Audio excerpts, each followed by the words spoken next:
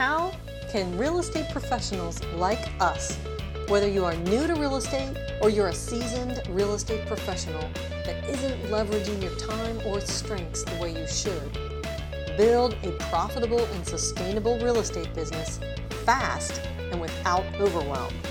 That is the question, and this podcast has the answer. My name is Cheryl Spangler, the founder of the Rich Niche Academy.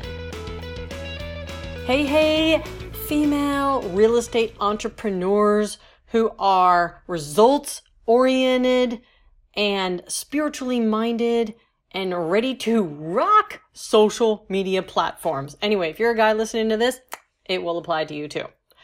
So we're here at the Rich Niche Academy, and I am talking about which platform should real estate agents be on and why.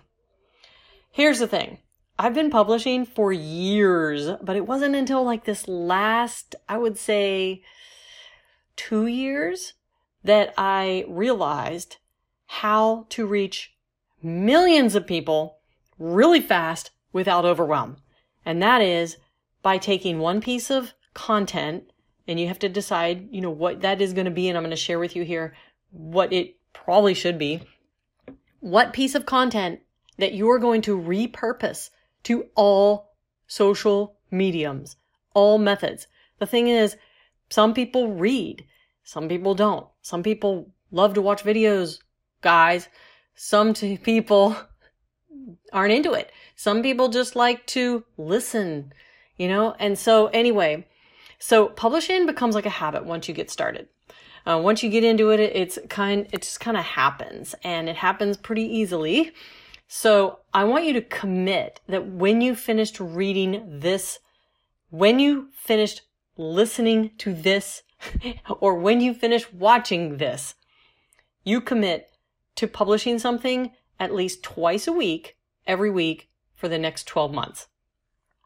So I want to help you pick out which kind of publishing platform is going to be the right one for you in your real estate business, and really how to hack the publishing process so you can get it done. So I'm going to go through each one. Facebook Live. I'm going to start with Facebook Live and just talk about the benefits, the pros, the cons, and why you might choose Facebook Lives. So firstly, is your audience even there? If they are, which usually we say anyone who is using Facebook as their primary platform is targeting people ages 30 to 50 plus. There are a lot of younger people on Facebook still, but if you're targeting a super millennial style audience, they're not on Facebook quite as much as like their parents. So I would say pretty much if your audience is human, female, male, and between the ages of 30 to 50, they are on Facebook guaranteed. Secondly, are you serving people just the general market? Because if you are, they're on Facebook. Or are you serving entrepreneurs? Entrepreneurs are also all over Facebook because they use it as a marketing tool. And business, and basically anyone other than like a C-suite type corporate person, it's not to say that they're not on Facebook, but sometimes if you're in that B2B space, business to business space, where you're really targeting kind of high level executives in corporations, or you're looking for real true business to business opportunities, then sometimes Facebook can be a little tricky. The next question is, do you get dressed most days?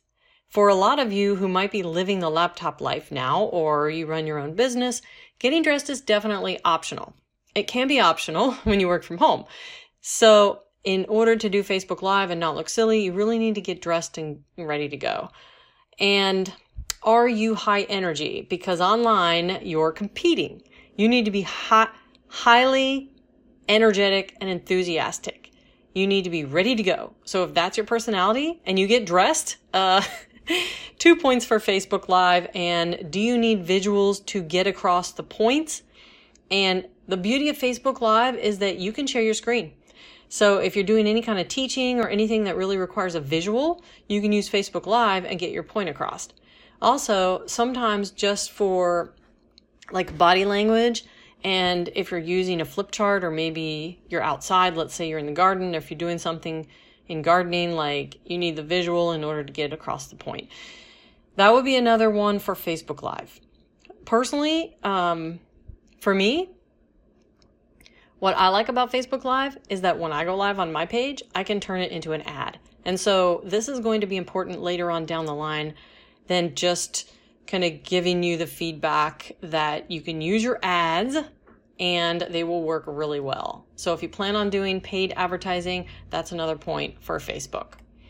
Okay, let's talk about podcasting. I love podcasting. Podcasting is next. The question about podcasting is your audience typically, I would say the podcasting audience is slightly younger than Facebook. It's really more about the person. A lot of people who love podcasts are entrepreneurs, love podcasts. If you're not serving entrepreneurs and you're serving the mass market, people who are into things like self-development, education, their best life, maybe they want to leave their 9-to-5 job. These are people typically who value podcasting. I find that people who value education, self-development tend to also be podcasters. Long commuters would be a podcast listener. So they listen to podcasts. Do you spend most of the day not camera ready? I know for me, podcasting is super easy. It's pretty intimate, and I could be in my car walking my dog or just out and about. Honestly, I don't have to be dressed up and get a good podcast recorded. I'm recording this podcast right now. I am dressed for work, but it is super, super flexible. So you should look into it. I can go anywhere, which makes it easier for me to publish. Podcasting, you still need high energy, and also you really need to be good on the fly. I mean, yes, you can outline your notes on a podcast if you want. I think that some of the best podcasts are done by people who are really good, just kind of going off the cuff on a topic and then seeing where it winds it up, where it takes them, because you can get some really good meat. And then finally, this is really important that your content not need visuals in order to talk about it.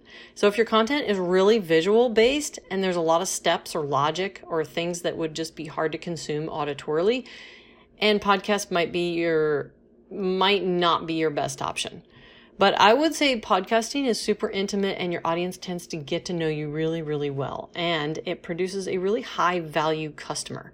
So if your people are listening to podcasts, I would definitely add it to your publishing. Okay. Blogging. Next is writing and blogging more specifically on Medium.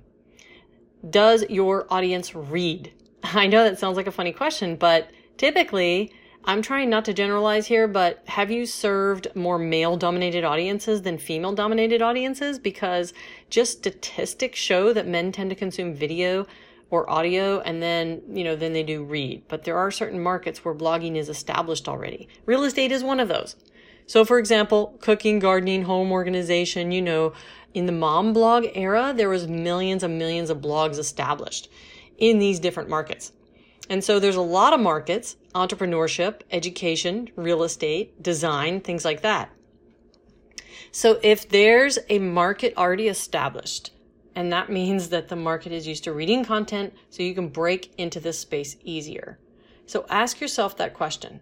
Do people use Google to search for information about your niche? We know that people do search for real estate advice, so the answer here is yes, for sure. There is another really good question, because if people are going to search, let me give you a non-real estate example for dogs. Let's say you're a dog trainer, but people aren't going to listen to a podcast probably as quickly as dog training as they would go to Google and search, how do I keep my dog from peeing on the couch? So if Google is going to be the prime way that people find information about your niche, I would definitely consider Medium. And if you're not familiar with Medium, go to medium.com. It's a blogging platform with millions and millions of people who are already on it. If you spend most of the day not camera ready or you're not typically high energy, writing is a better outlet for you. Are you better when you think through the entire idea? Some people just need more time to think through ideas. Medium might be a better way to do that where you're blogging. Do people tell you that you evoke emotion when you write? Sometimes I'm better at writing than I am speaking, but I'm always working on it. I'm working on getting better. This is how I knew that writing should definitely be an option for me. This is why a lot of my content begins as an email, because I write an email to my list, because that's where I get most of my emotional responses, and then I'll podcast about my email, or I'll Facebook Live about the email, or sometimes I record a video and then I strip off the audio from that video and it becomes a podcast, or I transcribe that video content and I write an article about it. Does your content need visuals or steps laid out clearly in order for people to understand any topic? That's going to require visuals or step-by-step or any sort of logic. You would be better in writing than audio. We're going to talk about Instagram.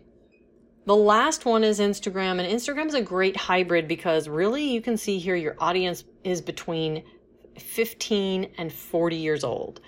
Instagram has the youngest audience of all of them, but it is growing so fast that most people are on Instagram. Now, even the older crowd, they're also on Instagram. It's an amazing platform. Do you have a niche or market that shines with photos? We are in real estate, so the answer here is definitely yes, but it doesn't mean that you can't be successful if you don't have an Instagram account. Do you get dressed most days? Because in order to do Instagram, well, there's a combination of video and writing and photo. So it's definitely a hybrid you can see. Are you comfortable with photos, writing, and video all in one? Because Instagram has the benefit of live stream. You can go live on Instagram and it has the intimacy of podcasting on your Insta stories, which are those 15-second clips for people who can kind of watch what's going on in your world, a little peek behind the scenes. Also has a visual writing combo so that you can get on Medium. So Instagram is a great place for you to serve an older audience as well. So I know what a lot of you are thinking. How can I be omnipresent? So the first thing I would say is if you want to try to do all of this, I would start with a combination of podcast and podcasting in live stream. So basically you record your podcast live on Facebook by doing a Facebook Live or an Instagram Live or both. You can actually go live on Facebook and live on Instagram through your phone at the same time. And if you get a little tripod for your phone, you can just turn it on and then face your computer and you can go live on both. And you can just use a microphone that's a decent microphone. Or, don't go all crazy on the microphone selection. I've already been through that. Just use something that plugs into your phone and use your iPhone. Or you can just go straight from the computer while you're streaming. So do your podcast live by recording it through the video. So talk about whatever you're going to talk about on Facebook and Instagram Live and then rip it out to the audio. Once you've done that, you can upload and publish your podcast. If you do podcasts, you can transcribe them on a site called Temi, TEMI.com. It's only 10 cents a minute, so it's pretty dang cheap. It's not perfect, but you can turn that transcription into a blog post and then you can publish it to Medium. How is that? Then you can take a quote, your best quote out of the blog post and use it as an Instagram caption. And you can either take a photo or you can use a little podcast teaser video and you can post that on Instagram. That means that you've used every single one that we've talked about here, except for Insta stories, and Insta stories really don't need a lot of prep. It's just your life behind the scenes. So you can do 5 or 6 stories a day, just like living life.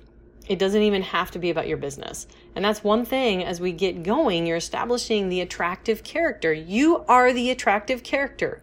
People are following you because of your topic, but they're also following you because they want to see who you are and how you live. So if you do this the right way, you can actually bang out every single one of these mediums with one piece of content. So I hope that helps. I hope you guys feel less overwhelmed. Choose your publishing platform, and just the best advice I can give you is just get started. One last thing. You might have noticed that I didn't include YouTube in here. Obviously, all of these may start with a video where you rip off the audio for podcasting, transcribe for articles. But for me, I usually do start with a video, either live stream or pre-recorded. And from that, I create a YouTube video from it, and all other media literally comes from the video. So yes, YouTube is super important, but I wanted to go through each of the other methods in detail. Hope you like it, love it, and give me a high five, subscribe to my channel, and check me out everywhere on social media at Rich Niche Academy. Don't forget, check out richnicheacademy.com for more free info and workshops on how you can identify the most lucrative niche market for you. And take my niche quiz and connect with me on all social media @The Rich Niche.